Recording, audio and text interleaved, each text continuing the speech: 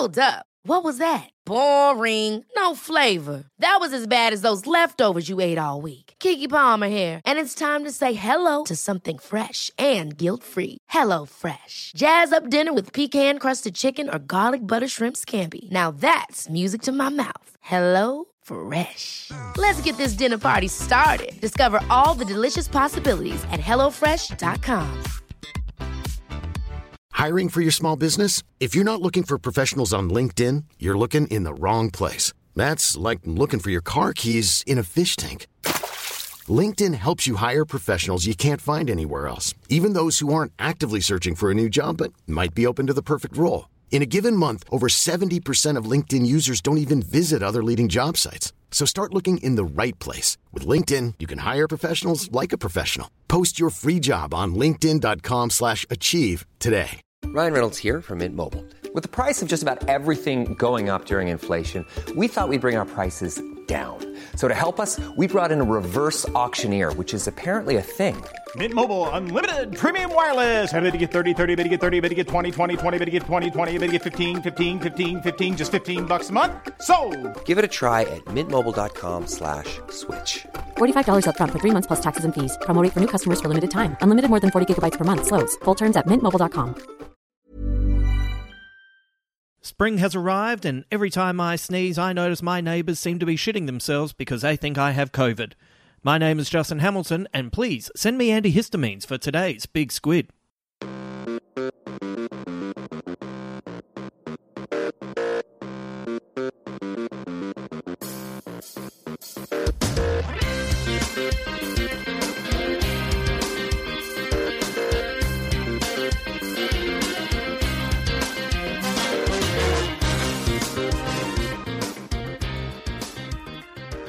We have a few guests for the show today, including Dave Thornton, who is returning to talk about the NBA playoffs. I also have a chat with Australian comedian Rachel Malanta, who moved to Canada just in time to experience a very polite lockdown. And Cal Wilson returns with her segment, My Proudful Shame. This time we're helping out a listener who wrote into us.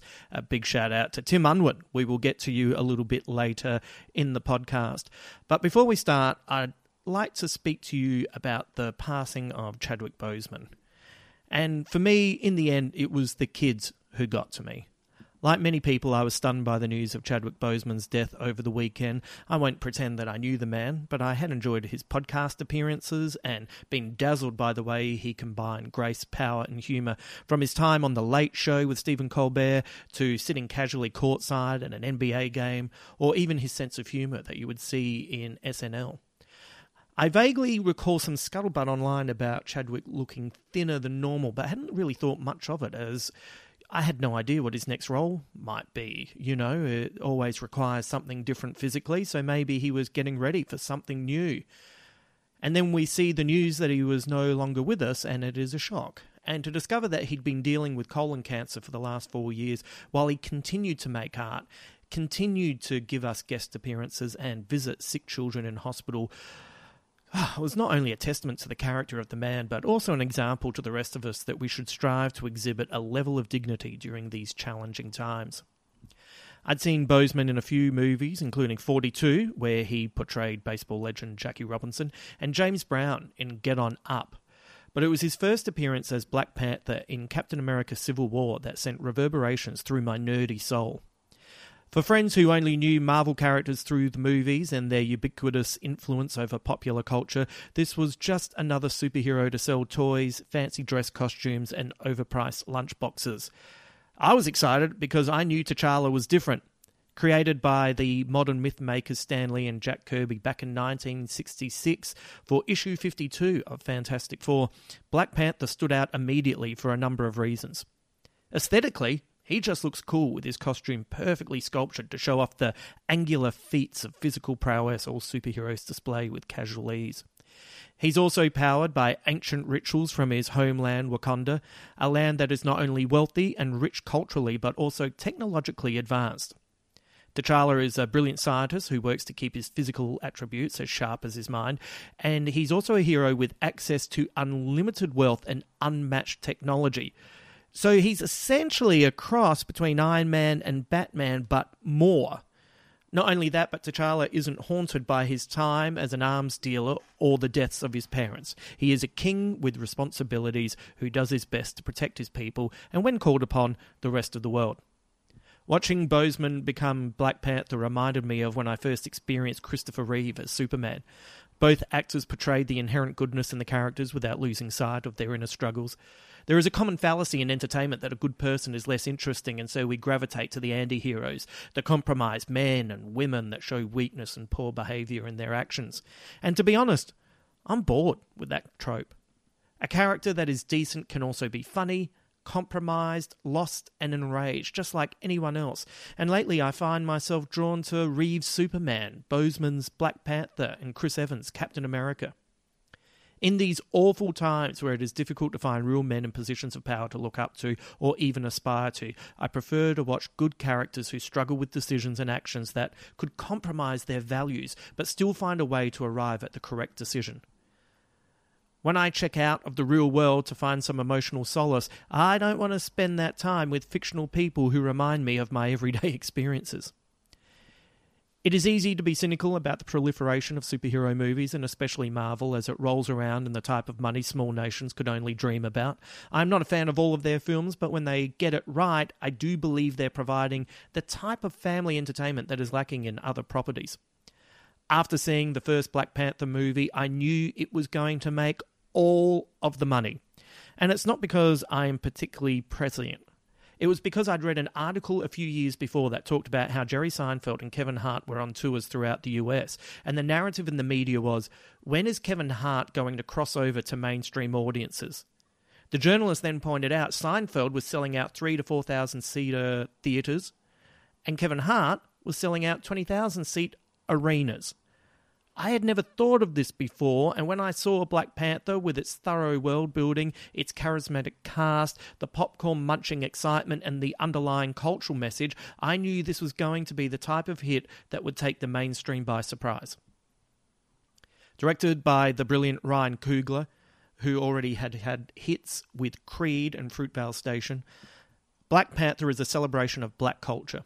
It never forgets the thrill, but it is more than the typical superhero's journey. The movie covers vast grounds, such as the traditions of African society to the arguments that inform current African-American politics. It is a story about identity writ large, but also reflected in the minutiae between the different types of angry men and the broad range of powerful women. This superhero movie immediately seeped into everyday culture, and it wasn't long before basketball players were adopting the Wakandan symbols in their handshakes and warm-ups. No longer was Africa being portrayed as unsophisticated, but instead we saw a brand new world designed with a futuristic skyline. There are many great performances in the movie, from Lupita Nyong'o's determined freedom fighter to Angela Bassett's majestic royalty, from the simmering charisma of Sterling K. Brown to the effortless joy of Letitia Wright. There's also an electric performance by Michael B. Jordan, his Eric Killmonger, rippling with a fury that hadn't been seen before or since in a Marvel movie. And right in the middle of all of this, holding it together, is Chadwick Boseman, the Black Panther. A man who is a king but continues to learn from the people around him. A hero who knows real power lies in knowledge. A legend that knows knowledge can help him grow as a person. In a lesser actor's hands, T'Challa could have been swamped in his own movie. Boseman holds the rich tapestry together and then some. By the end of the movie, he has taken us on a personal journey where he has learned truths and is a better hero for it. He is the type of leader you wish we had in the real world. When I watch movies, part of the experience I attempt to keep in mind is, what does this film mean to the intended audience? I like all types of movies, but if a mainstream film has big ideas and is also unashamedly populist, I think there is a worthiness in this intention that we often overlook. One of the biggest joys I've experienced is talking to my friends' kids about a Christopher Nolan movie or the Marvel films, where they'll let their imaginations run free and share their thoughts and ideas on what it all means. Big ideas are for everyone and they're important. They inspire the next generation. You can never underestimate the power of ambitious ideas mixed together with a broader representation on the big and small screens. Look at the effect Dana Scully had on women in the 90s. There are so many women who work in science now because of the X-Files character that it is now referred to as the Scully effect. Inspiration can be drawn from the smallest of moments, the simplest of decisions, and sculpt a person's life forever. It is easy to be dismissive, to use your cynicism as an easy way to blunt your experience. As an example, look at Avengers Infinity War. When I saw that movie, I knew those heroes that disappeared would eventually return. I know how stories work. I know how movie contracts work. But my friend's 12-year-old daughter doesn't know that stuff, and she was devastated. And what I wasn't about to do was ruin her experience of that movie. Then, when we spoke a year later, her joy from seeing Avengers Endgame was palpable. I derived much happiness from her grin as she talked about those heroes that suddenly reappeared. And who was the first hero to return through those shimmering, magical portals?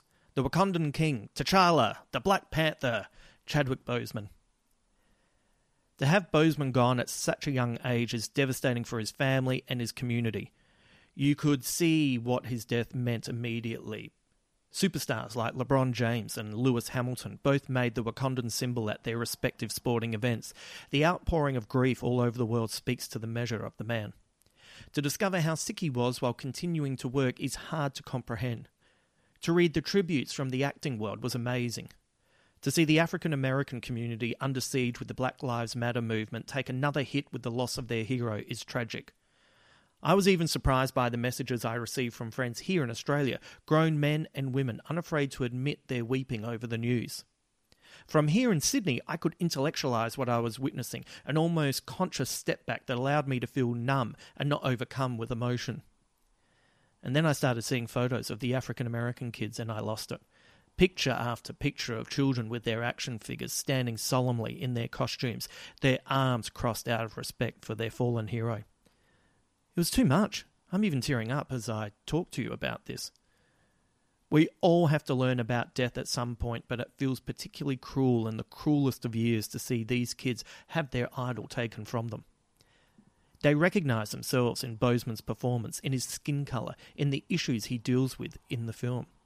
They recognise the story that plays out on the silver screen, and while they may not be able to articulate the subtleties of the movie, they know it deep in their bones, absorbed from their surroundings, moulding them into their future selves.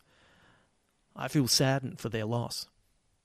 Yet when you look really closely at their photos, you can also see an underlying strength. They express a stoicism that often escapes the grown-ups. They know the character that Boseman brought to life, unfettered by misgivings about the world at large and getting to the heart of why kids should look up to T'Challa. Maybe this silly Marvel movie will inspire some young people to seek out their roots, or decide to study science, or be as smart and tough as the women in the film. As I said earlier, we find inspiration in the unlikeliest of places, and if you doubt the power of Black Panther, then you haven't been paying attention. I hate that Chadwick Boseman is gone. I feel nothing but sadness for his loved ones. I'm overwhelmed when I think about the African American kids who have lost their guy. Yet there is some solace in the knowledge that the power of the performance will live on, immortalised on celluloid, forever young. Chadwick Boseman was pitch perfect in his moment and will always be there to inspire future generations of kids. I look forward to seeing the men and women who will grow up to lead the way, inspired by the example of the Black Panther. Wakanda forever!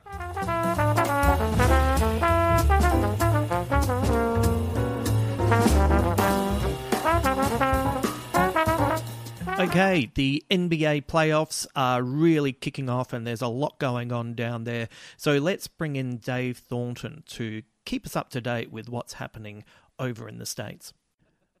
We've got Dave Thornton joining to have a quick chat about the NBA. That's your number one sport, is that correct? Or are you more of an AFL guy? Mate, through this pandemic, I've always been an NBA guy, but I've just locked in on this one. And it was only last night, because I got two little kids, I was watching, the Bleacher Report on my phone, which it's one of those Instagram accounts that just summarizes what's happening in sport, and it's predominantly NBA. And my 4-year-old's like, "You watch a lot of basketball, Daddy?" And I said, "I do." And then she looked at my mum, her mum, I should say, and then said, "You don't like basketball." And Nikki, who's just a lovely human, didn't mean it as a dig, but she goes, no, because at nighttime I like to do things like, play the piano or play the guitar or talk to friends or read a book. And I was like, oh, okay. I'm culturally devoid of anything interesting. All I just want is sport. and this kind of sport in my eyeballs. That's it. Yeah. It's one of those moments where you're like, hang on a sec, I'm pretty certain I wasn't that guy, but maybe I am.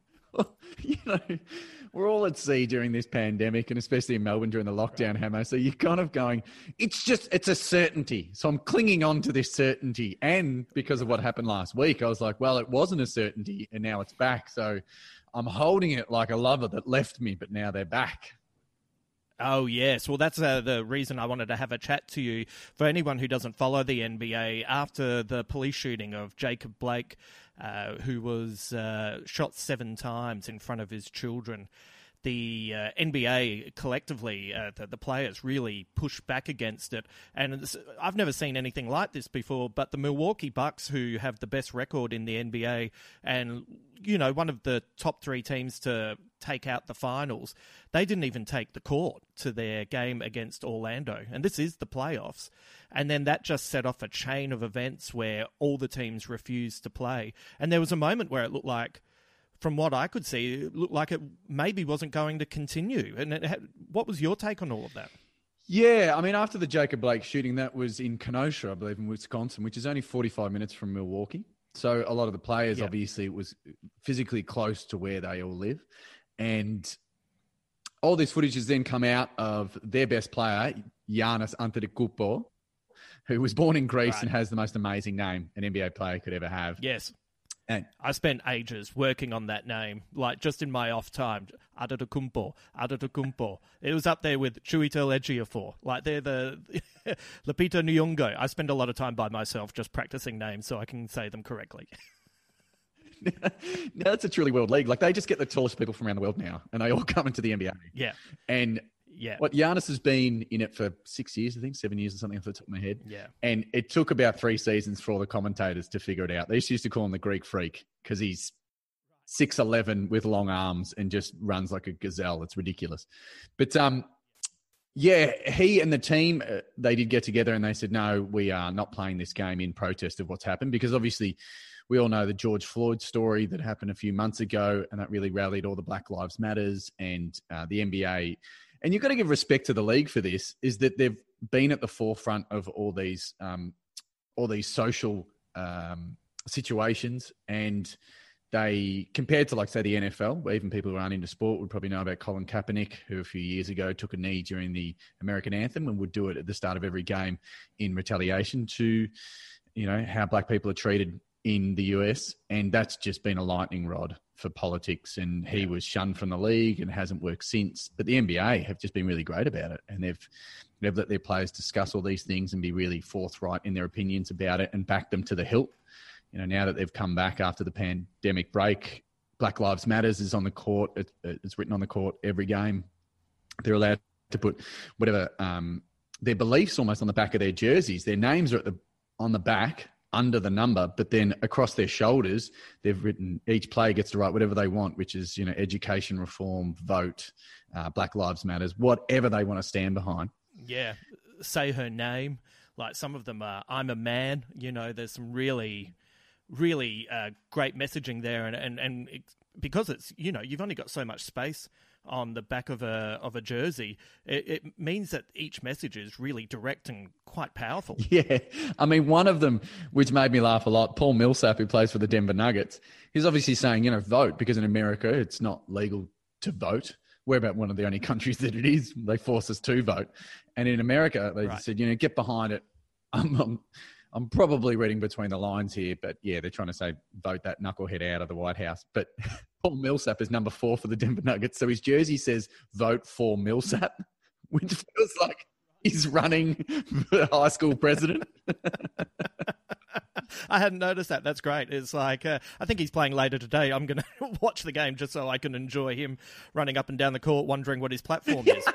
It's the court. Exactly. It's the court.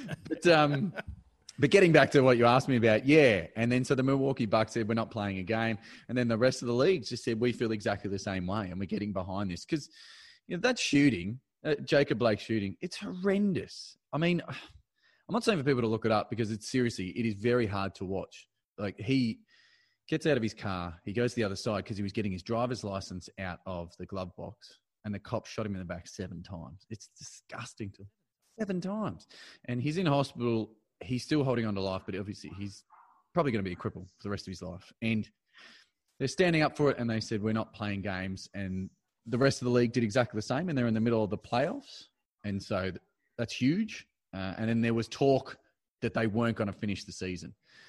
But I think they've made the right decision, to be honest, Hammer. I think it's great that they've stood up for it. They took a week off to really, point out the injustices that are happening in America. And I think people will listen because during the pandemic, you haven't got much else to watch other than the sport that's being played. And well, what was fascinating as well was watching the knock-on effect. Baseball games had the same thing where teams stopped playing. The NFL, which is a pretty conservative sporting competition, players were, they're only in training times, pre-season, and they were wearing jerseys with players' names and taking a stance as well. So that one move by the Milwaukee Bucks had a knock-on effect, not just within the league, but within sporting events, not just in America, but you saw it in some of the soccer leagues as well, players taking a knee and making a stand. So it's a pretty powerful gesture that has had the acquired effect. Yeah, and I think it's a different generation of people coming through. I mean, I think that, I know some people get annoyed when they say, sports people, you shouldn't have an opinion, just go out and do your sport. And I'm like, yeah, but I think this generation, not of just sports people, of people coming through, they're much probably more educated than the generations before them were. They're much more proactive. I think it's good to see people like that have a social conscience. And those players do understand, like any good union, well, if we don't play, this thing doesn't exist. And so we have that power. But I'm happy that they went back because I do believe all the work behind the scenes by the league to get them now. They play in a bubble. We spoke about it last time. They play in Orlando at Disney World, actually. But it's just a collection of courts all staying in the hotels there. And, the league has done an amazing job to keep that bubble going, to make sure that they can play safely without COVID being an issue. And now that the playoffs are on, the teams that remain, they've got their families to fly in. They've gone through quarantine and then come in. And there's a lot of hard work there. And for some of the players, they still get paid. Like, it's probably quite easy for the multi-millionaires, the LeBron Jameses of the world, to say, I don't want to play anymore. It's like, yeah, but fine. But those other guys, and yes, they do get paid a lot of money, but they're like, yeah, but I still want my money. Like, what am I going to do? I'm going to go home. The money's not going to come through. I've maybe got a house to pay off.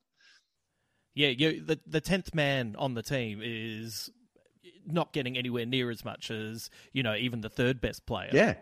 So that money's important. It was interesting. I don't know if you saw this, but Chris Paul, who is one of the players and the NBA PA president, and LeBron James ended up taking a phone call with Barack Obama, and there were a few other players as well, and he was the one who really mentored them through the process and encouraged them to go back to playing the game because he felt that gave them greater opportunity to get some of these conditions that they wanted to return to the court. And that's kind of fascinating.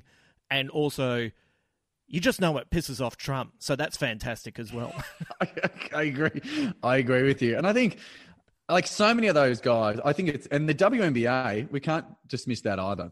They're extremely socially progressive, I find, the WNBA, and have been, I'd say, more so than the NBA, because their players are coming out, like they've never taken a backward step about what they're saying in the media and the things. Like, even, I know it might be a small gesture, but when they come out to play and there's things written on their T-shirts that really, catch cries and making people aware of what's happening. And I just think that both leagues are doing an amazing job.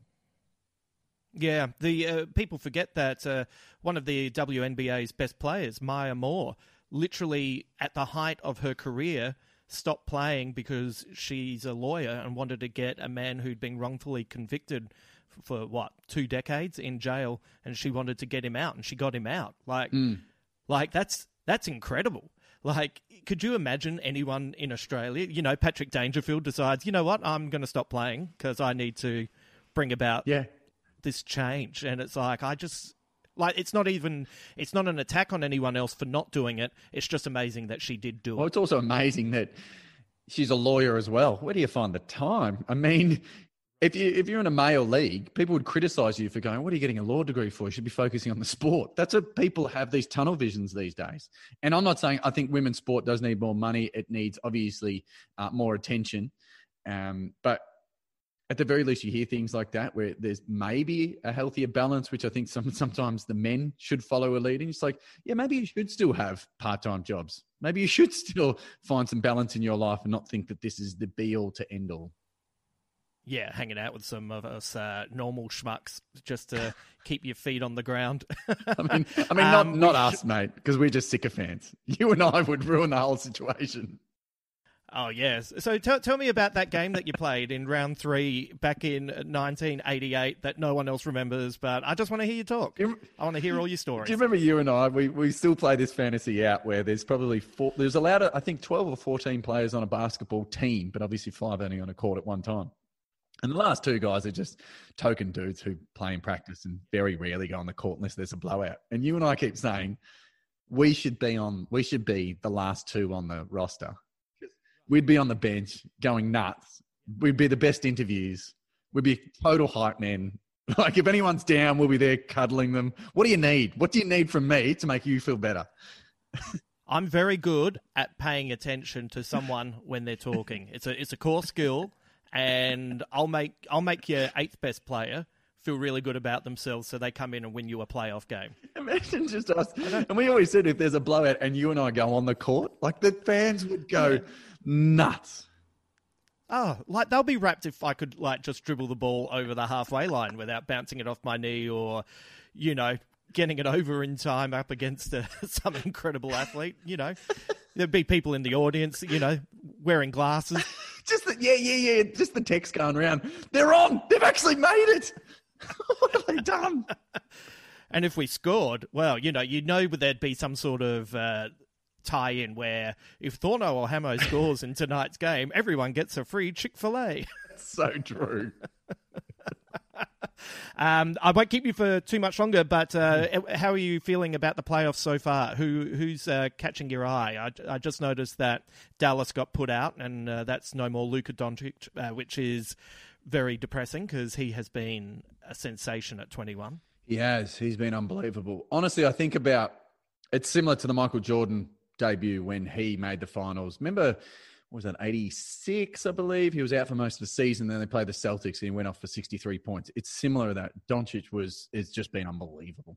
And, I mean, Utah, Denver is still going. Like you said, you can still watch Paul Millsap. So that's an interesting one. So our boy Joe Ingles, the Australian boy, they're ahead at the moment because they play 7 games per series in the NBA because the Americans just can't let things go. And so they're still playing. The Lakers got through, Clippers got through, and the Bucks, they beat Orlando once they went back. Mate, very interesting because this is when it's really fun, to be honest. The first round of the playoffs, you go, oh yeah, there's some teams and I thought they'd get shellacked and they have. There haven't been any surprises really so far. But I think now is when you go, there's always some really good games going into the semifinals. I feel like the team to keep an eye out for is Miami. The Miami Heat look kind of dangerous as a team that is very comfortable with who they are. And when a team is very comfortable with what they do, they just stick to that. They're not trying it to push in directions that don't suit the team balance or anything. And I think their series against Milwaukee is going to be... It's going to be a tricky one. Like, Milwaukee should win, but Miami, I think, are going to be super tough, and I wouldn't be surprised to see them at least make the Eastern Conference Finals. Yeah, I agree. I mean, the guy who runs the show there, Pat Riley, who's just been... I think Pat is now officially 135, but he is still one of the most competitive humans ever. And he runs he's the GM, I believe, who runs the whole thing. And what I do like about Miami, for anyone here, because I know there'd be a lot of people who would be obviously listening to your podcast because they're into the arts, into movies, into all the things that you are. Just watch Miami because I love their jerseys. They've gone for Miami Vice. It is sky blue, electric blue with highlighter pink writing on it. And I just think they're some of the best jerseys you'll ever see. Oh, yeah. You feel like if you played for the Miami Heat, you'd play a game and then you'd walk straight off the court and go to a club still in that singlet and you'd fit right in. Totally. They play some Gloria Estefan. Yeah. Woo-wee! Like, they just... Look like they want to party. Absolutely. Well, why don't you come back in the next week or so? We'll discuss where it's at, because I'm sure there's going to be more stances. They're an incredibly articulate group of players, and they will not be standing back and holding their mouth while things are going down. So I'm sure there'll be more for us to discuss. Mate, I agree with you. I just think I'm always impressed, and not just with the NBA. I've noticed now a lot of sports leagues around the world. It's not just meatheads now that are doing their thing. It's people that, you know, they know how to talk to the media. They know what's right and wrong. And I'm always just impressed. And I know that they will influence kids. Like sports, for better or worse, they will influence kids, whether you like it or not. And I just think they do an amazing job with it. So, yeah, mate, I'm happy to come back on. Even because you text me, 15 minutes ago, do you want to talk about the NBA on the podcast? And I went, 100%. This is now already the highlight of my day. So you were up since like 6 a.m. going, well, like, where's the text message? Like when's he going to get in touch? This is bullshit. Nikki's looking at me like, why have you got a full basketball gear on? Hammer's going to call at any time. You've always got to be prepared. Well, I'm always up for chatting about it, and thanks for jumping on, and look forward to seeing where we're at in a week or two. Yeah, look forward to it, mate.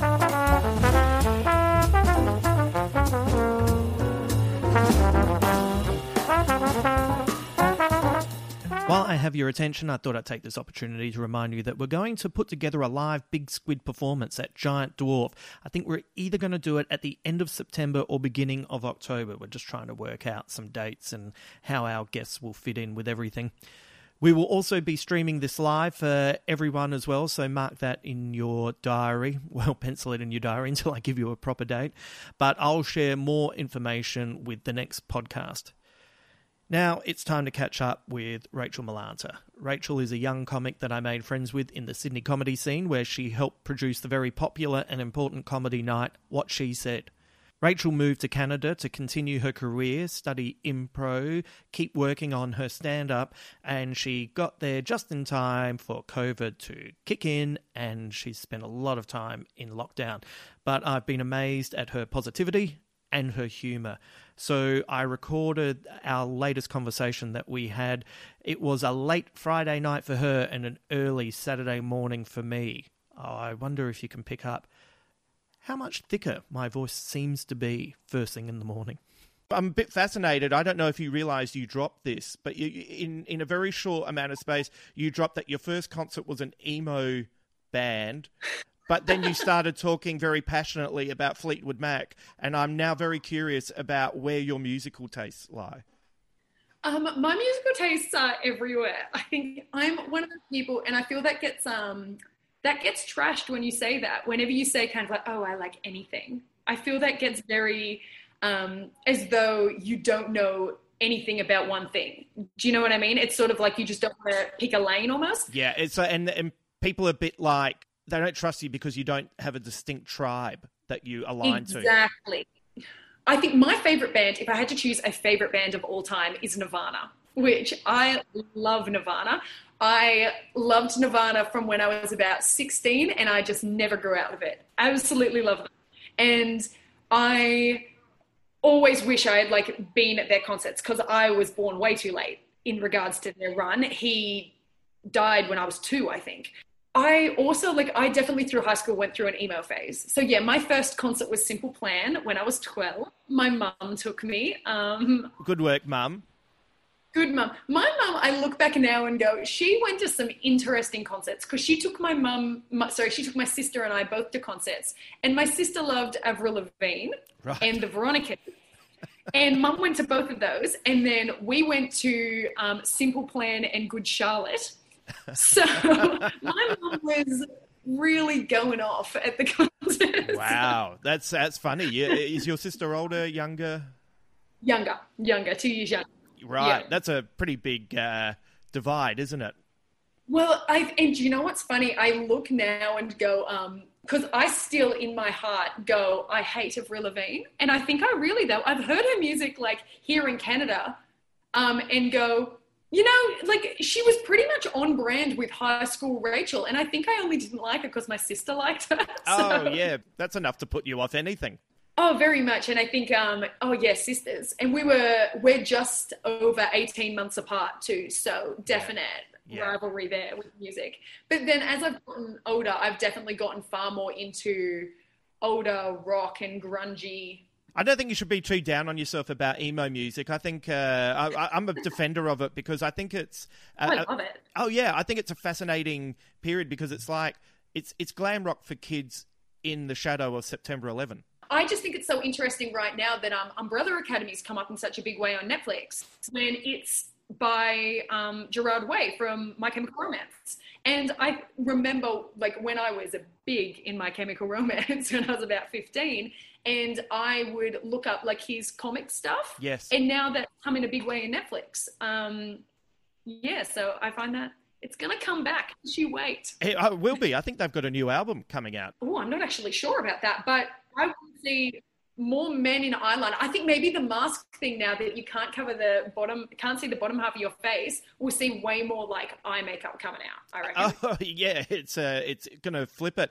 Well, that would really kind of help a kind of glam rock thing because then you can paint up your face mask and... You know, I love it. It's a lot of, it's always been about masking yourself in some way. So now you can literally do it in new spectacular ways. Well, that's it. You've got to speak with your eyes nowadays. I keep on smiling at puppies and I'm like, neither the owner nor the puppy now understands me. The puppy didn't before, but now. Are you finding that you've got a new aesthetic criteria for who you find attractive? Like, are there some people in masks that before you looked at and you were like, oh yeah, they're all right, and now you look and you go, oh my god, they look really good in a mask? Oh yeah, I think you notice eyes a lot more. Like it's very funny, just even in my friends who I like see around and we're in our social bubble, and you're kind of like, you have blue eyes. I've never noticed. Wow. It's a thing. We don't have to wear masks outdoors here. Right. In Toronto, we have mandatory, but it's only inside. So only public indoor places we've got to wear masks. But if you're like outside walking, you don't have to. So has it been okay? Because it seems like Canada from afar, like I see they're doing things like they're not letting their baseball team play in Toronto, and they seem like they're pretty strict. We've been, honestly, I think, doing pretty good. I will make the statement, and I don't know whether I'm just comparing that to the States because they're so close to us, right. And you get so much news of the States here. But honestly, Toronto's now, we're doing pretty good. Ontario's a big state, and we're now, I think, at about under 90 cases a day being diagnosed. Like they've gotten the numbers pretty good considering how high it was. Right. So it's definitely being managed as much as possible. And we're moving forward into phase 3 now, which means that we can have some people sitting inside, and it's still social distancing, but it's a weird experience considering I've now been in quarantine here far longer than I was ever out of it. When did you move to Canada? I arrived in November. So I had about 4 months out of quarantine. And then now I'm in about 5.5 in. So the reason I moved to Canada predominantly was for Second City, because that was always something I'd wanted to do for my career from the get-go. Like I started in improv before stand-up. So it was always a dream of mine to do Second City. So that's kind of why I ended up in Toronto. So improv in general is a great community. It's a great way to meet people and all like-minded, extremely uncool people because we're all doing improv, you know? Right. No, the basic tenet is say yes. Yeah, you have to be my friend. Yeah. So they have to appreciate me. They have no choice. But between that and I was like doing a bit of work around and stuff like that. So I met a fair few people before quarantine, and the rumor is true that Canadians are bizarrely polite. Right. It has been truly beautiful, I must say. For people I didn't know for that long, how many Canadians, like who I'd met here, reached out to me during the quarantine period, especially at the start where I was living by myself and stuff. The amount of people who reached out was pretty phenomenal and a testament to the kindness of Canadians. How were you in the first throes of it? Was it really quite an existential experience to be so far away from everybody, or? No, I dealt with the start really well. The first about a month, and I think it is down to the fact that I have always been an anxious person. And it's kind of like that immediate click. And I heard this from a lot of people where it was like, well, the worst has happened. May as well not stress about it. And then it was like, I've been catastrophizing my whole life. You guys have just reached my level. It's fine. so funny. Ben Elwood, we were talking about it, and it was like, well, the future seems dark, and I don't know what's happening with my career, and I don't really know where to go from here. And welcome to our world, everybody. Yeah. And that was honestly the first about, I would say, 4 to 6 weeks of it. I was almost like uncomfortable with how comfortable I was. I was really sort of coping quite well and was okay almost. I mean, since I started stand-up, I have never had any remnants of a break. But so I was kind of like, okay, like maybe a bit of reflection. I started writing in a different way and trying to like, hey, let's use this time for a new skill. Like, cool. And that lasted for about 6 weeks. And then it all came crashing down and I got real weird for about 2 weeks. And in what way? Well, firstly, I think I just started doing what everyone did, where they started having a bit of an existential crisis. Yeah. And going like, and I think especially with comedy, which is a very uncertain profession to start with, you're never really sure what's happening next, where your career's leading, anything like that. I think I started getting very, am I even any good at stand-up? Like, have I just been delusional for this long? Are people just pandering to me? It sort of started to become a little bit, we were talking before about talks with Cal Wilson in previous episodes and about like the concept of taking compliments and acknowledging your wins. And when you get like that, it can be very hard to remember you had any wins. Yes. That's one thing I found very quickly. I was like, I could list off to you in those moments. I could list off to you every bad open mic I've done in my entire time in comedy, but could not think of any, like, I was like, well, I'm just terrible. And then I got on the phone to my friend and she's like, can't you just like Google and read some reviews of yourself or something to feel better? And I was like, well, there's none of those. And I'm like, well, there is, like, just read them. Like, they're on your wall. Read them. Like, that's... I would prefer that your friend Googled the good reviews for you and then sent you, because Googling yourself is, I think you make that mistake twice in your career. First, when you're starting out, and then I'll just Google my name, and then you see some bad shit written about you, and you go, oh my God. And then there's a second time where you just have a bit of a brain fart. You're looking up something, like a quote or something, and then you go, oh, hang on, what's this? And then you go into an existential hole of regrets. Are you staying? Because I know there was a little bit of, we had a bit of a chat about you possibly moving, but is that on the cards now?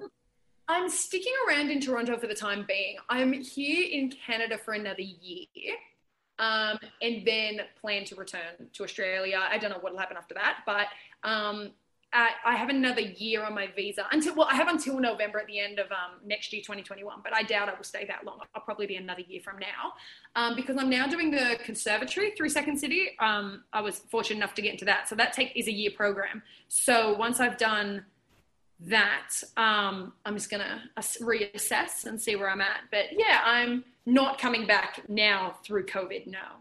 Apparently it costs about 20 grand to fly home at the moment too, so. Oh, really? Far out. Yeah. Apparently you have to fly, like this is all, don't get me wrong, I have not looked this up myself. This is all through rumor of people who've had their flights cancelled. But apparently you have to fly via Europe to get home, and because they won't fly via the States or anything. And apparently there are flights being booked, but you're likely to be bumped like weeks, and it's a bit of a mess. So it's not kind of like just jump on a plane home, even if I wanted to. It's so bizarre because I live in Surrey Hills, and like I honestly think since COVID has kicked in, I honestly think I've seen 3 planes. Like I went and did a gig down at the Factory in Marrickville, and it was so quiet outside, and that's so weird. That's weird for Marrickville. That's a weird place. The Factory Theatre always makes me laugh because when you're standing outside drinking, it is so loud. And then you go inside and you don't hear them at all. It's so well soundproofed. Yeah, it makes no sense whatsoever. And you're still doing stand-up at the moment as well as improv? Stand-up is like my predominant thing. I do stand-up and improv. It's just that at the moment everything's pretty much stopped. Like we're slowly opening up again here. Like I've got a few shows booked at the end of this month for stand-up. So I'm very interested to see how that goes, about what the new normal for stand-up is. I think I've got a couple booked at Comedy Bar here, and it's like arguably one of the main venues here. And how they're running it is it's like room typically seats 110 and they've got it down to 44, and you can only buy tickets in groups of 4, and you have to sit in groups of 4, and the comic has to stand right at the back of the stage and the audience is wearing masks. So I think it'll be interesting because none of those things are particularly conducive to what we know as great conditions for comedy. So, well, you know, that's always better bunched in up against the stage, because then the jokes kind of bounce over their heads, and now you're going to have the potholes. I'm mostly interested. I want to see if any comedians get up and kind of pretend the quarantine didn't happen. Like, I kind of want someone to get up and be like, so, like, I've been dating a lot on the apps lately, like, or just something like, or it says, I don't know, like, I was doing this last week, or, you know, so I was just recently got back from a tour in America, and just pretend that, like, the whole thing didn't happen, and just to see how that goes down, whether anyone just pretends it didn't occur. Because I sort of feel like, how are you supposed to do dating stuff and all? You know, my dating life just has not been going off during quarantine. I unfortunately know someone who has been. You know, when someone mentions it at first and you go, oh, yeah, and you're thinking, oh, that's not a good idea. And then they told me by the cumulative third, I had to say, hey, man, like, what the fuck are you doing? This is really bad. Anyway, they live in Victoria and he's a security guard. I'm not an app user. I do not like the apps at all. I've never had them, ever. And because I find them really creepy. But I'm an awkward person, I think, at the best of times with, like, dating. And I find the concept of, it just feels like too much pressure meeting up with someone with that pretense based on looks on an app. I don't know. I don't like it. But I have friends who, like, have been, like, since the start of quarantine, have been, like, matching on apps and that. But they haven't met up yet. And they've just been, like, maintaining this online dialogue with this person they haven't met for months now. And I'm like, is this the world's greatest litmus test?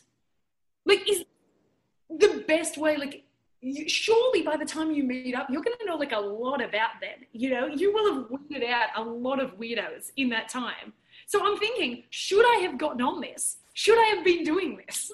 Well, you know, the other thing is that because it'll take so long, it probably gives you more of an opportunity to work out if maybe someone's just a friend. I've never used the apps either. And my problem is that just because you might have similar interests, it doesn't mean you have them for the same reason. Do my head in if, this person loves David Bowie, I love David Bowie. And then we meet up and she says, he never did anything better than Labyrinth. And I'd be like, oh.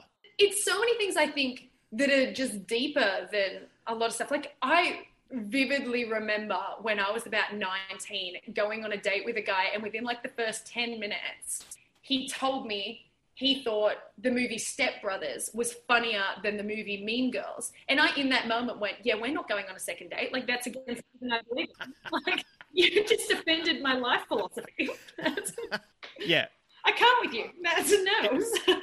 If I'd been your wingman, I would have encouraged that to be over as quickly as possible as well. I'd say, yep, come on. I know people love Step Brothers. I know that, I know it wasn't for me, but I know it's a cult.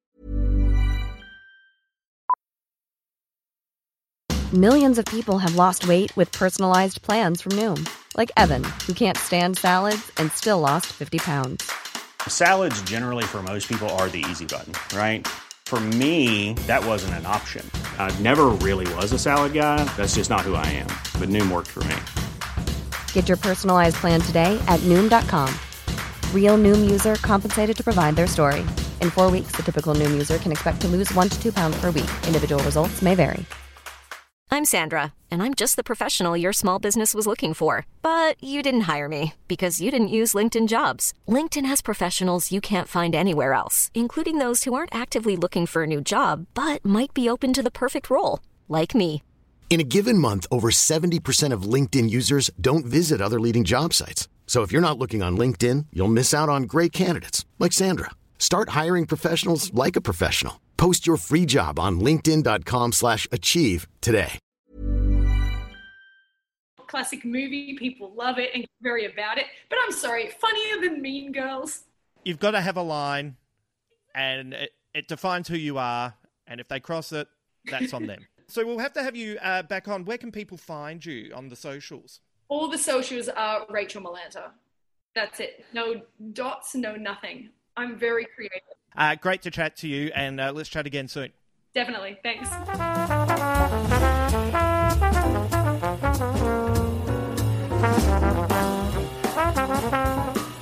Just a reminder, over at my site, justinhamilton.com.au, you can find a whole lot of short stories and blogs, and you can even read my thoughts on Chadwick Boseman. And actually, you know what, even under that blog, if you would like to share your thoughts, please do. It's under the latest edition of Dispatches from the Fury Road. But for now, it is time to bring in my good friend and the always wonderful Cal Wilson. How are you going, Cal? This is what week of lockdown this time? Triangle? I'm not sure. I think it might be... Well, someone said they thought it was 4, but then they worked out it was only 3 and they were sad. And I was like, I'm just not even thinking about it. This is what week of lockdown it is. Manager emailed me the other day and said, so you've got this gig. It's going to be pre-recorded on Thursday night instead of going live Friday. And I was like, okay, I'm just a bit worried about the curfew because I'll need to be home by 8 o'clock. And is it at the same studio that we recorded the other thing? And she was like, you're just not leaving the house. You're just doing it from your spare room. And I had got it confused with another gig that I'm doing in a couple of months' time where I actually leave the house and go to a studio. But I just decided in my mind that this gig was the one that I leave the house for. And I was like, oh, gosh, do I have to get a special dispensation to be out after 8 o'clock because it's starting at 7:30, so we're not going to be finished by 8. I just got myself into this whole confusion where I just transferred 2 gigs into one. And then when she emailed me back, I was like, I've lost my mind. I've just lost my mind. I'm just making up interesting new facts about everything. It's officially happened this year, hasn't it? Where I think you have to be kind to yourself. So, like, one of the things that I'm trying to do is, trying to keep myself busy by generating work and doing stuff from home and writing and producing, etc. And then there's just days where you just don't have it going, do you? Because the only motivation you have is to keep a level of sanity by producing a body of work that at some point someone may want to give you money for. Yeah. This is where I'm at. So this is what happened yesterday. So there's a fancy croissant place that announced on Instagram that they were delivering to our suburb a couple of days ago. And a friend went, oh my God, they're delivering to Sunshine. So I was like, this will be a great surprise for Digby. I will buy expensive croissants for all of us. They're going to turn up at 9 o'clock and we're going to have fancy pastry for breakfast and it will be really exciting and really fun. And so the delivery thing was between 9 and 12 and I was keeping my little secret to myself for days, being excited about it. And then the croissants turned up at 11:45, I think. And there was a crisis at Chris's work, so he couldn't stop to eat them, and Digby wasn't hungry.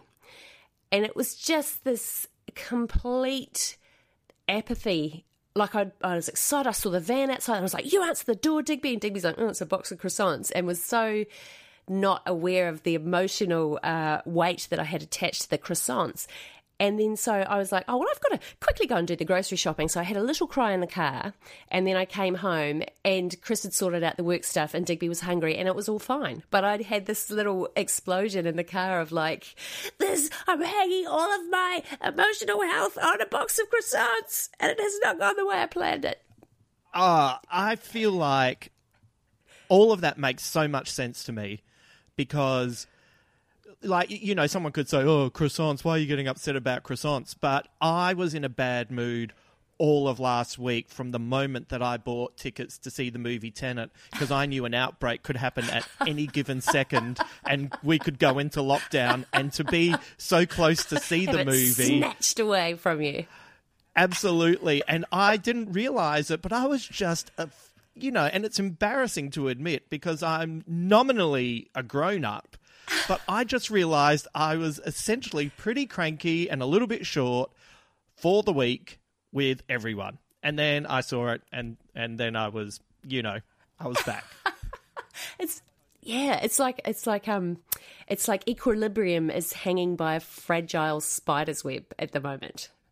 Right. And you know what it is also is because you are holding your shit together. Like you're holding your career in your head and making certain that everything's working there.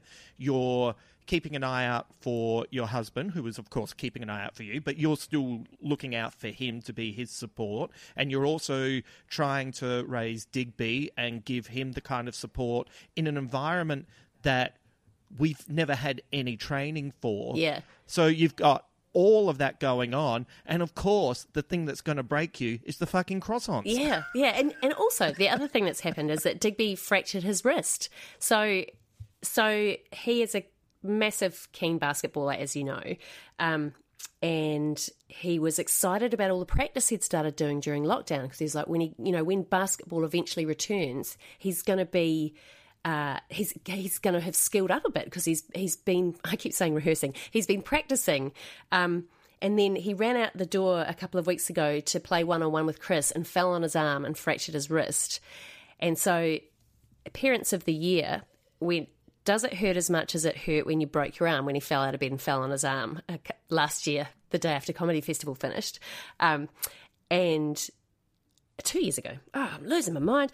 So anyway, so he was like, no, I don't think it's broken because it doesn't hurt as much as it did. And so we were gently pressing it, and it seemed to be fine. And then later on that night, he was like, oh, it's a bit sore. And I was like, well, we'll see how it is in the morning. And in the morning, he was like, no, I think it's fine, but it's still really sore. And so Chris took him in, and he got a buccal fracture, which is like the bone is compressed together. So it's not the worst thing you can do, but it needs attention. So they put him in this little splint, and they told him he'd have to be in the splint for 3 weeks, and that he could go to the chemist and get like one of those old people hand support splints, with the Velcro, and it's like a fingerless glove, but it's got a metal rod in it, kind of thing. And so he was kind of excited about that because it looked really cool. And then we went back in for a checkup the next week, and the pediatrics department went, oh, no, you have to have that in a cast for 5 weeks. And so they, surprise, fiberglass. And so then he was just so upset at the idea of being in a full fiberglass cast for 5 weeks. It's on his right hand. So I have been his secretary for 2 weeks. So doing grade 5 maths, learning some things, and just totally not understanding some others. And so it's been this intense, and bickering between ourselves of like, well, no, you can't just try and draw it. You should open your text box and type it in. Like, it's like all that kind of... That's a lot. Like, I feel bad for saying I was cranky for a week about tennis. But I totally get that, because it's like this little beacon of hope. It's like this is my beautiful, delicious croissant that everyone is going to be so excited to eat, but maybe they won't deliver it. You just want those moments of not thinking about things.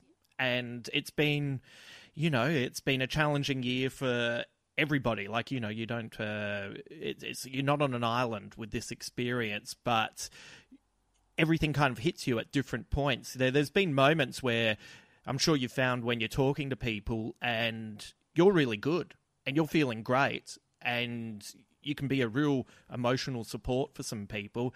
And then there's times where it's flipped, and sometimes people might not quite realise, because you've been the support, they don't realise that now it's your turn to have a little freak out.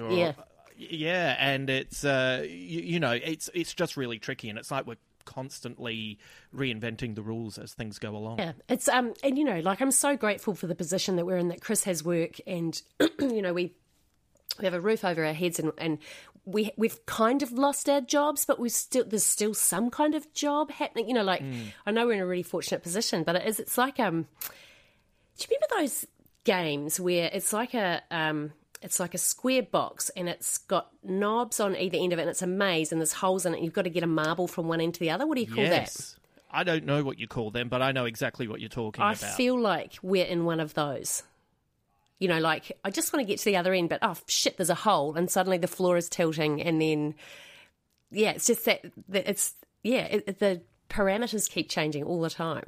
Yeah, just as you get all the way down, you hit a dead end, you have to go back. Yeah. That is such a perfect metaphor for what we're experiencing. I'm also really curious, Digby being a big basketball fan, we're recording this on the 27th of August. It's a Thursday morning.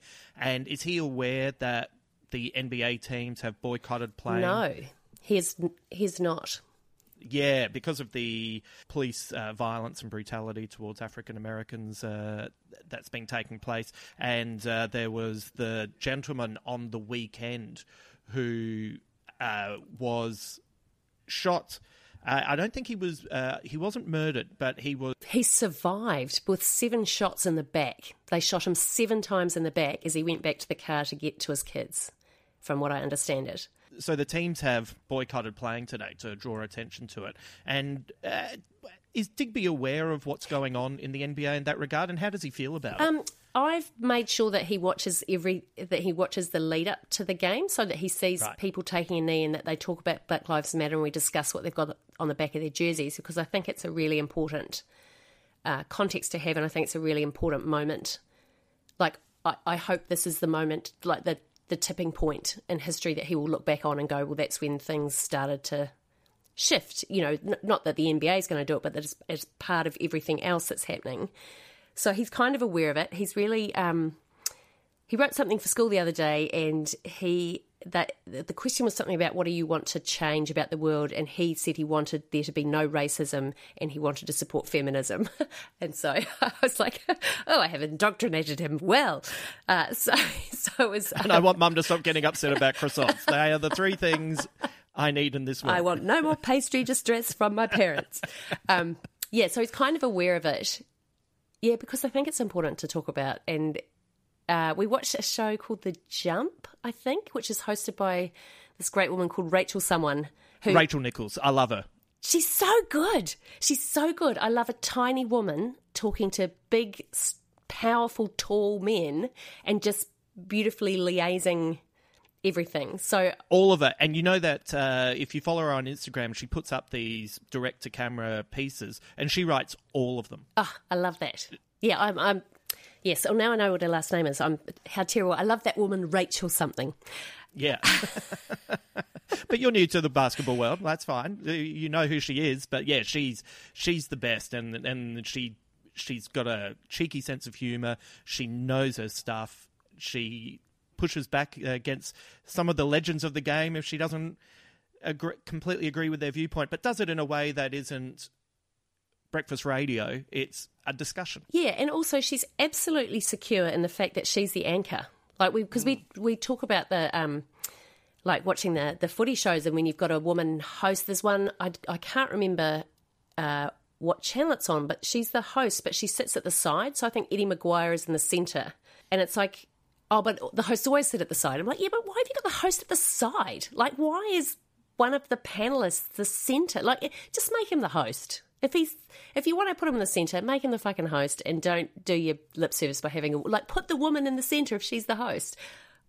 I mean, in the scheme of things, but it's like Rachel Nichols. You know that she's in charge of the show and that she's running things. I love that. I love her absolute certainty and just composure in that role.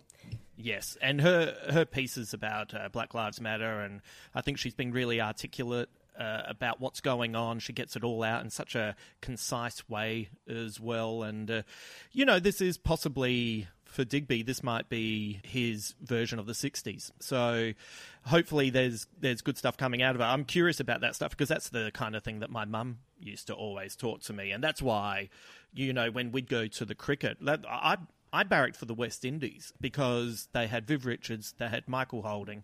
Like if we went to the games, you'd hear these awful racist things yelled out by some of the audience, like some of the crowd. I'm not pretending that it was from everybody, but you would just hear stuff. And because Mum drew attention to that kind of behaviour from a young age, I'm going to barrack for those guys because you shouldn't be putting up with that kind of stuff. And it's you do. It's really funny. We always, as not us in particular, but older people always shit on the younger generation and always say, oh, they don't understand, they don't get it, they haven't lived a life. But the fact remains, they're pure and they see the world correctly. They see it without the politics. They see it without any sense of built-up prejudice. And when they talk about their fears of the environment and how they don't want racism to be a thing anymore, and how they do want to explore their gender and their sexuality free of compromise, that's actually what it's meant to be. We can learn a lesson from that, and hopefully with role models showing the way, like the NBA. I've noticed that the baseball has also cancelled their games. Hopefully these kids will continue to feel empowered with these thoughts and make change over the next few decades. Yeah, it feels like a big moment. I wrote online that I wished that the AFL had done this with Adam Goodes. I'd always said it would have been so powerful when people were booing Adam Goodes and it had turned into this awful moment of racism, how powerful it would have been for Eddie Maguire at quarter time to walk out onto the field and walk his team off and refuse to play the rest of the game. That's proper leadership, and I know that the pushback to that kind of thing is, well, you don't understand what it would do financially and what it would do for the sponsors and that, but that's why it would be real leadership, and I think it would have changed the way the game is seen. And I know that it's, there's people being murdered and Adam Goodes was being booed, but it all stems down to racism, and it's you're splitting hairs if you are saying that they're not the same thing. And I find it difficult to follow the AFL now because I don't respect the people in charge of the game, and I think they did a really poor job of leading our way through a tumultuous time. All the thoughts here in Shay J. Now, I have to apologise to you. I keep getting the name of your segment incorrect, and I don't know why I do that. You pointed it out to me. I have no idea. I've got some kind of spoonerism going with it. What I love is that, so I was thinking my proudest shame, and then you turned it into my prideful shame, which turned it into a kind of Jane Austen sounding, like it sounds quite sort of 18th century, Mr. Darcy, like it's sort of my prideful shame, or it sounds a little bit like Surrendered Wives or something like it. So it's either sort of 18th, 19th century, or it's the Handmaid's Tale dystopian future kind of. Right, yeah. Coming up next, Heathcliff and his issues. Well, the reason it got changed to my prideful shame is because I kept writing it down in my notes as my shameful pride. So, do you know what I mean? Yeah, you just switched it back. Anyway, I was all over the place with it. I'm really sorry about that. So fine. But Tim Unwin, who said it was okay to say his name, thank you, Tim, has sent in a scorcher. Oh, how exciting. Yeah, I like when I was reading this, I got really, Tim, this is fantastic on all the levels. So what we wanted was for people that had something that still played on their mind that kept them awake at night. There was a moment of shame or guilt for them to tell us what their moment was. I can't wait. The secret pride that he has is shorter, but it comes out of his shame. So he wrote to me, from my teenage years, aren't they all? And Tim is so correct. Tim writes, I low-key sidled into a band in high school in a very unsubtle and oblivious way, kicking the other drummer out. It was my brother's band, and they had a drummer. Coincidentally, she was the sister of the guitarist. My dad was a teacher at my high school, and so when the new drum kit for school was purchased, it lived in our garage for a while, where I picked it up. There was never actually a conversation about me replacing this girl, but I distinctly remember her brother saying, "Oh, is Tim in the band now?" Anyway, the fact that we didn't have a real conversation about any of it still keeps me up at night. And Tim, I don't even know this girl, and since I've read this email, I have been kept up at night. Oh, my God. Tim! That is amazing. So how do we rationalise this for Tim? I think it's just the oblivion, isn't it? Like, you are oblivious. Yeah. You're just oblivious as a teenager. And, maybe your brother and the drummer's brother should have gone, hey, so what's going on here? But I guess it's that awkward of, as a teenager, what are you going to say? I'm like, Stephanie's drum kit. Like, what are you? But what I'm struck by is, what is her side of the story? Like, right. Does she think about it, or is she like, remember that that dick just took my place in the band? Or is she like, oh, I didn't know how I was going to get out of that band. I'm so glad that other guy, I'm so glad that Tim sat in. I love the idea that maybe she was freed from it. Like, she was like, oh, they don't have a drummer. I'm stuck with this band trying to help these plotters, find their way. Oh, thank goodness for Tim Unwin. Like, he really got me out of that. But also, it could be maybe this is her teenage Me Too movement. She got drum-splained by a guy. Like, so, or is Mr. Unwin the music teacher? Has Dad intervened and gone, hey, look, it'd be really great if Tim could be in your band. Your brothers, you look out for each other. Oh, yeah, maybe this is not about the girl at all. Maybe there's a conspiracy behind it all where poor Tim was a little bit lonely. Yeah, and his dad, the Machiavellian music teacher, has gone, my son needs a peer group. I'm going to pop it in with his brother. She shouldn't be hanging around a garage with a bunch of guys anyway. She should be in an all girl rock band. She should be doing her own thing. And then maybe he looked at Tim and thought, well, he could be the next Dave Grohl. Starts off on drums, starts forming his own band. Then I'll manage my son. I'll make some sweet coin.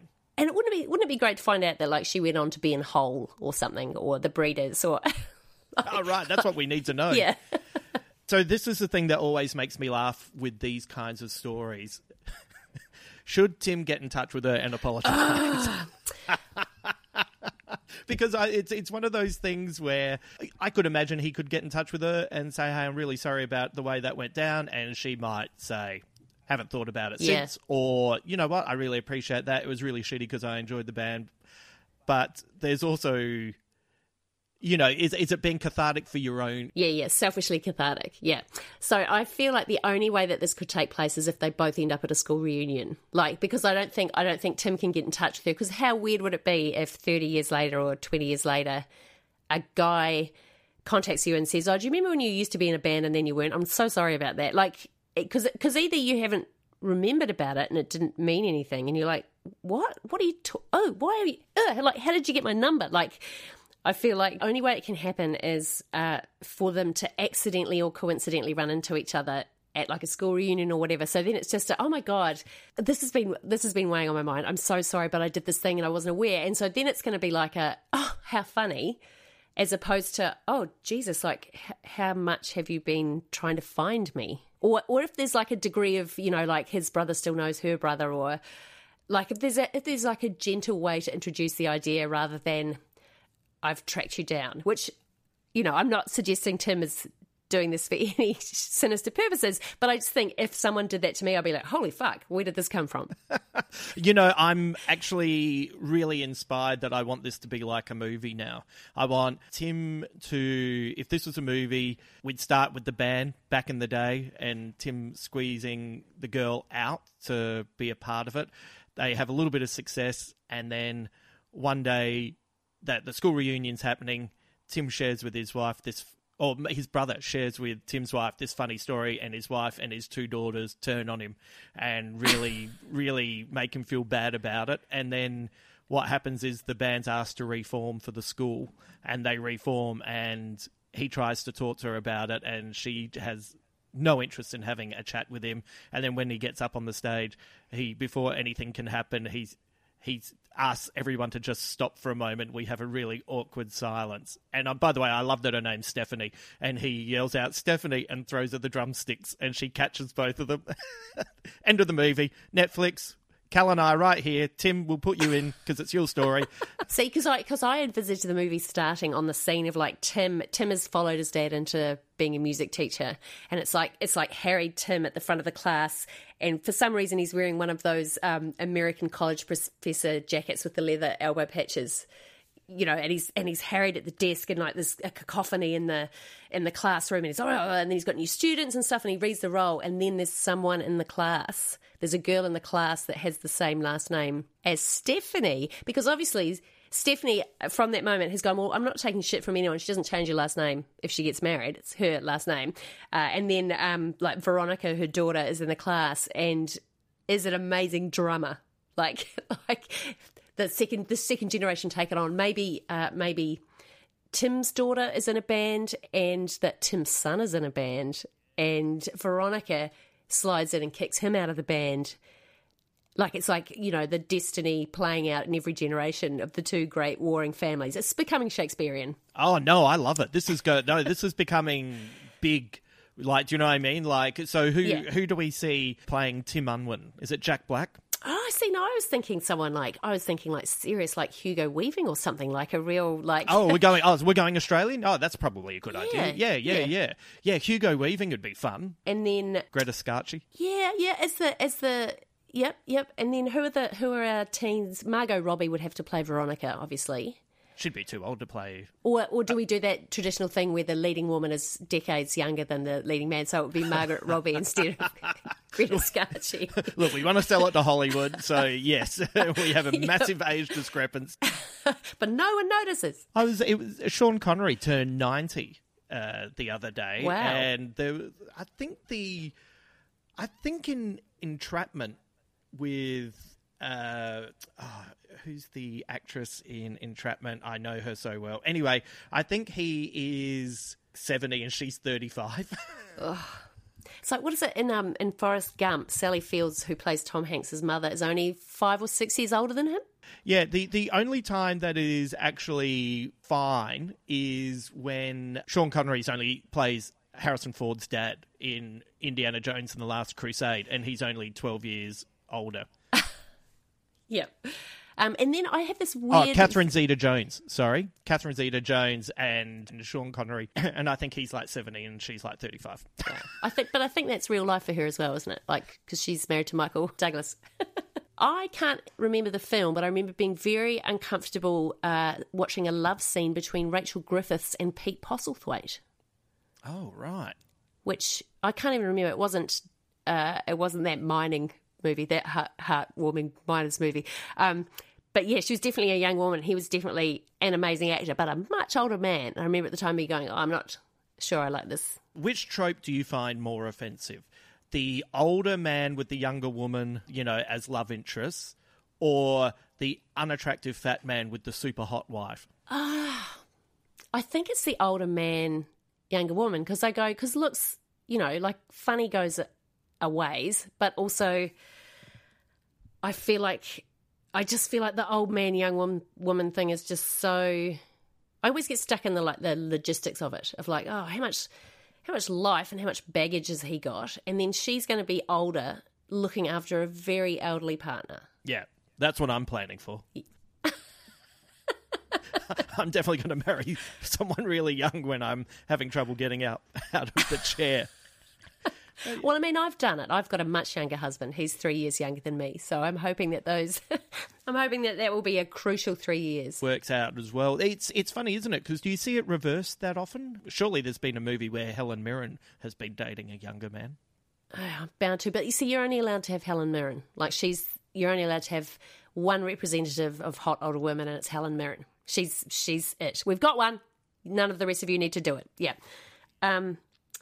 I'm sure she has, but I'm sure it must be like a movie where he has his dalliance with her and then he goes on to have a, air quotes, normal relationship kind of thing. I've got, how many people do I know where have got older women, younger men, that it works really well and it makes sense in real life? Well, you know what's really interesting is the sexual politics of a movie like Bull Durham, where Susan Sarandon literally takes on the rookie for the minor league baseball team and has a sexual and sensual relationship with them, and she essentially teaches them how to be grown-ups and gets them ready for the majors, and that's her choice, and that's what she does, and that's what she's always done.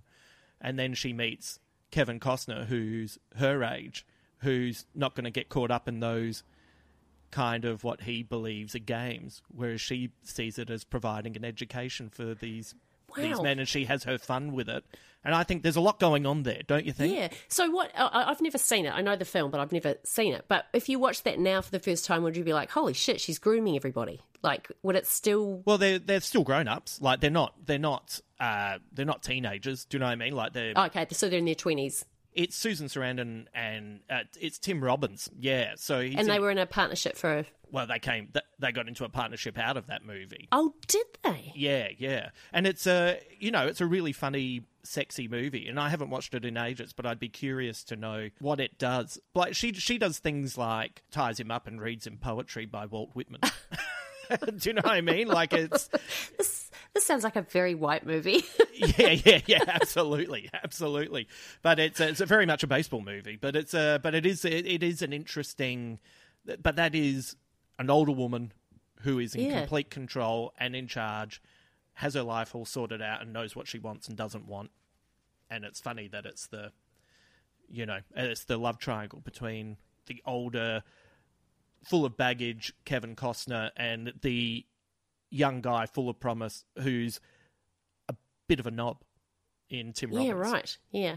Well, I went out with a guy that was older than me, like he was 14 years older than me. And at the time, I thought that was kind of great. But then after a while, I was just like, oh, he's just had so much more adulthood than I have. And anything that I was sort of doing for the first time, he'd done it with a previous girlfriend, kind of. Or I'd seen a band in Auckland, he'd seen them in New Orleans or something, and in the end, I was kind of like, oh, I just like to be having experiences on my own timeline. And we've got friends with age gap relationships that work out really well. I know from having seen so many films where it's older men, younger women, that when you hear about a relationship that's an older woman, younger man, you're like, oh, that does not work. It's because it's so against the thing that we're taught is usual. Yeah, people underestimate the power of storytelling and how it infuses everyday life. So just because of something that fits perfectly in a 3-act structure in 120 minutes doesn't necessarily mean it translates into the real world. Hence, you watch these movies and you go, what do they talk about when the movie's ended? Like, what do these characters talk about when,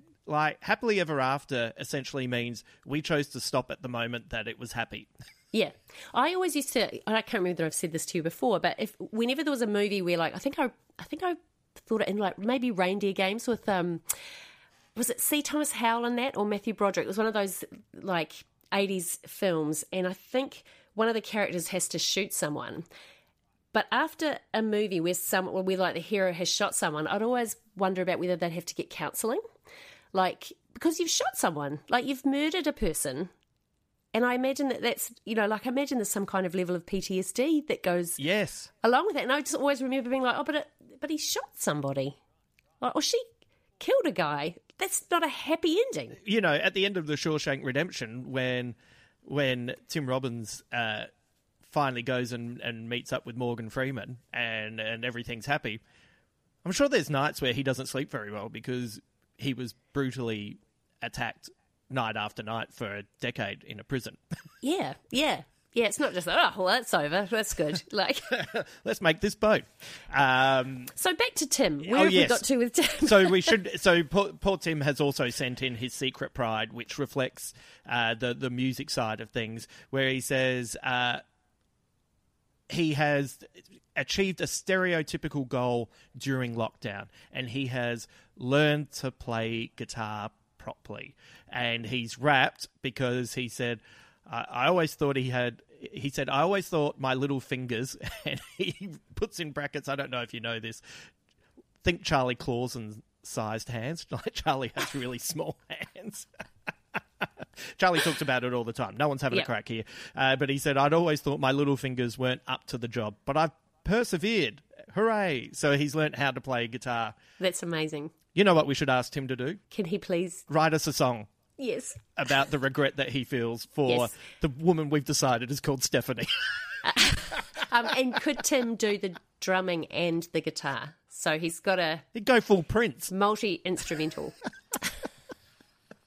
Oh, man, I love that. Tim, thank you so much for sending that in. It is perfect. Remember when I texted you to say, I have just received the best email, and I said to you, do you want to know about it beforehand, or do you want me to read it out to you? You were like, just give it to me while we're recording. And Tim, you have knocked that out of the park. That is so good. I was thinking about Stephanie. Like now I do want to know what happens to Stephanie, but I don't want you to get in touch, Tim. No, don't.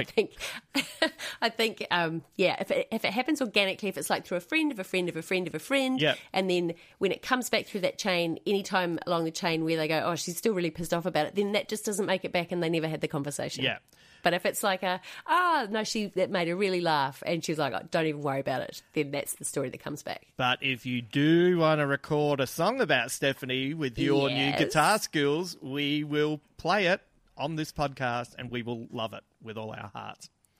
Now, the other thing that's occurred to me, which is very unkind, but do you think that Tim has tiny Charlie Clausen-sized hands and he doesn't realise he's learnt the ukulele?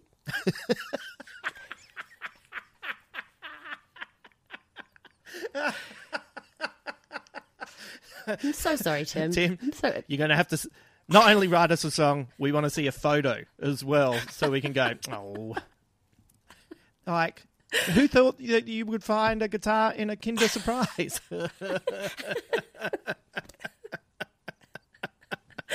Oh, man, thank you so much, Tim. It was such a great story. Yeah. Hey, so my recent thing that I'm proud of and my thing that I'm ashamed of the fact that we were supposed to record last week and I just totally forgot. But the reason I forgot, which is my proud thing, is I spent 3 days in our roof cleaning out the attic. Oh, amazing. It is amazing. Did you find anything that... What I found, which I kind of knew was there, was that, and I'm going to put Chris under the bus. This is solely Chris. He did keep every single box that an appliance or piece of technology came in. Every single box. So, like, I get it while the warranty's still happening, but we had an iPod box. That was an exciting find. We don't have that iPod anymore. So many phone boxes, just boxes with other boxes inside them. Like, the first day was just me throwing boxes down the attic ladder. Like, it was quite cathartic, but it was amazing. And then I found all the stuff that I'd kept, which is like old costumes from shows and things and stuff. But what I did find, which I was quite excited about, I did a show a few years ago called The Great and Tender, because I'm a terrible procrastinator.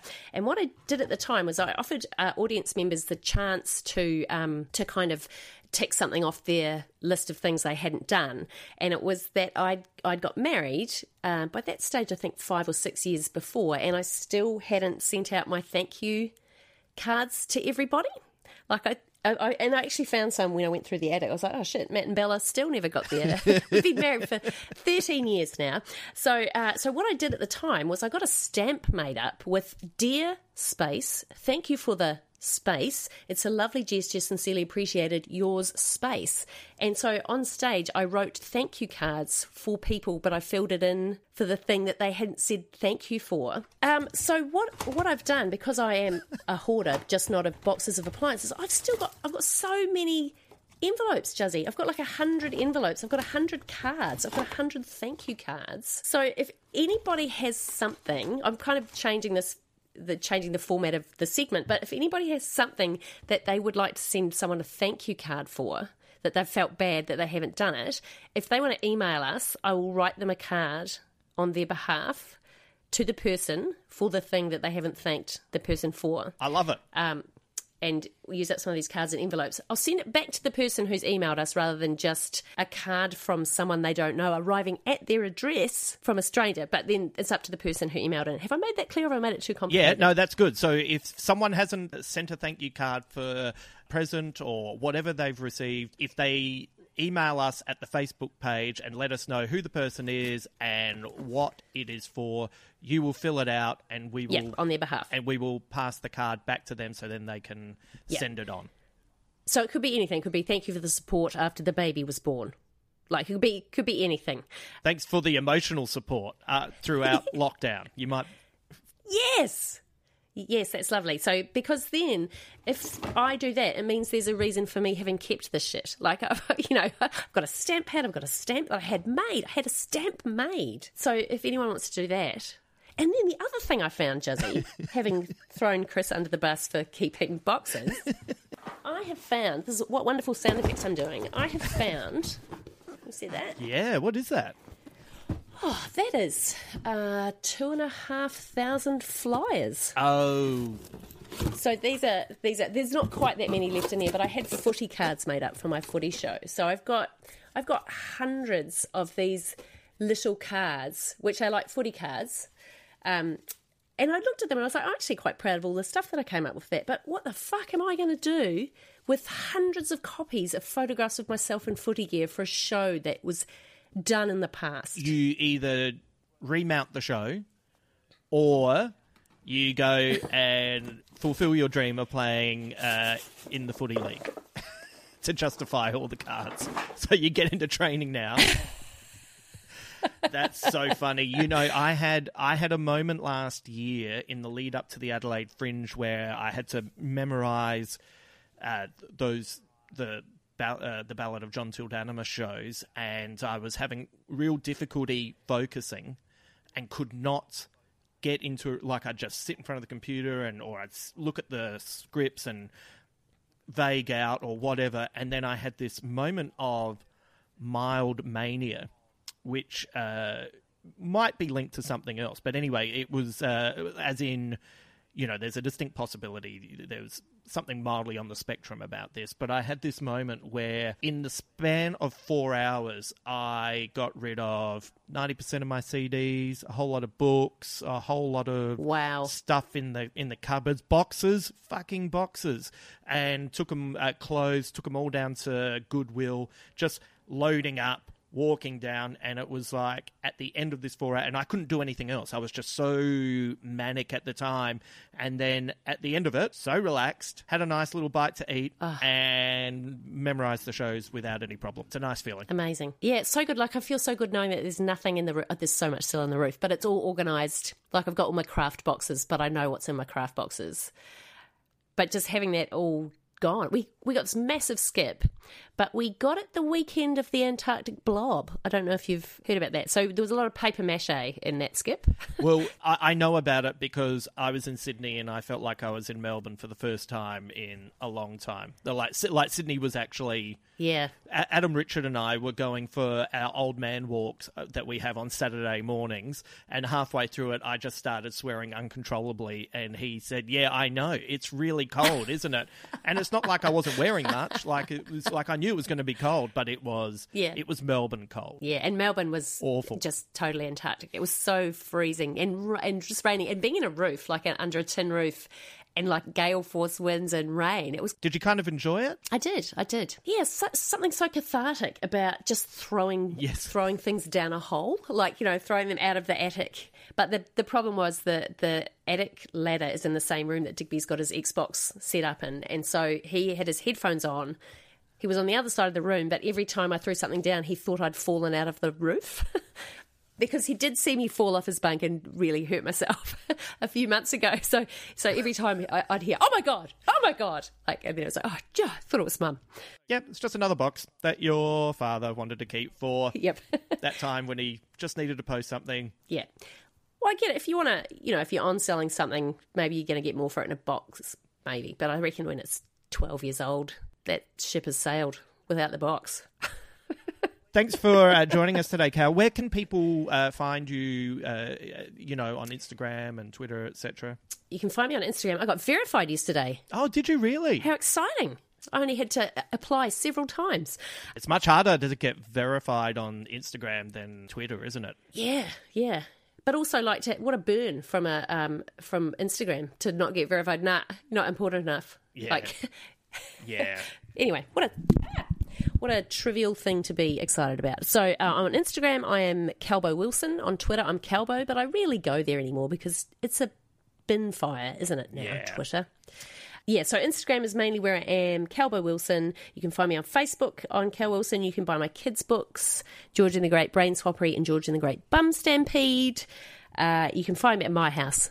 But don't, because that would be weird. Tim, I'm talking to you specifically. Don't find me at my house. Tim, you're meant to be working on your cracking first song with your tiny hand ukulele/guitar skills. That's what we want from you, Tim. And for anyone who has something that they want to share, please send it through. You know how it works. And also, if you need a letter saying thank you for something. I should write Tim a letter saying thank you so much for the story. Oh yeah, I'll get in touch with Tim. We'll find out where you can send that. Yeah, great. I might give him some footy cards as well. Look out for that, Tim. Thanks, Cal. See you, Jazzy.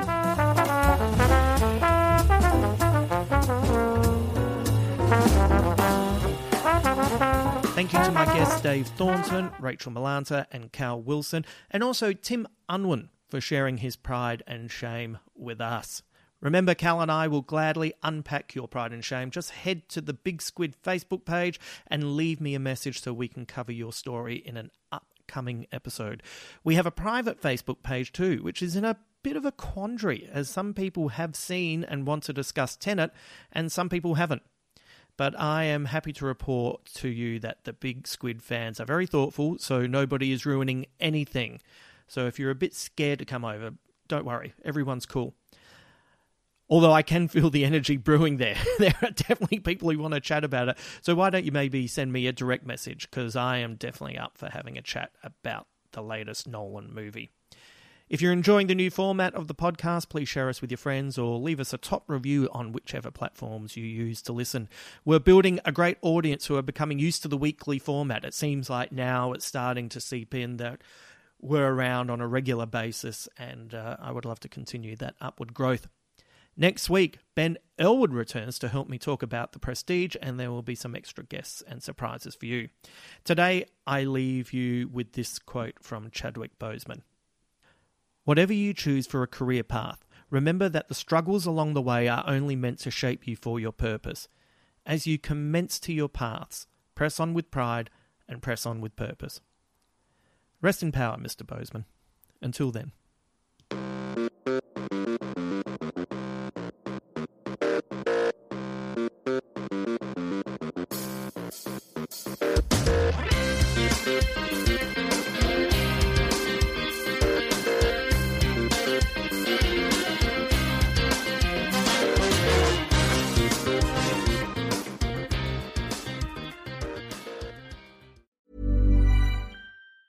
Ever catch yourself eating the same flavorless dinner 3 days in a row?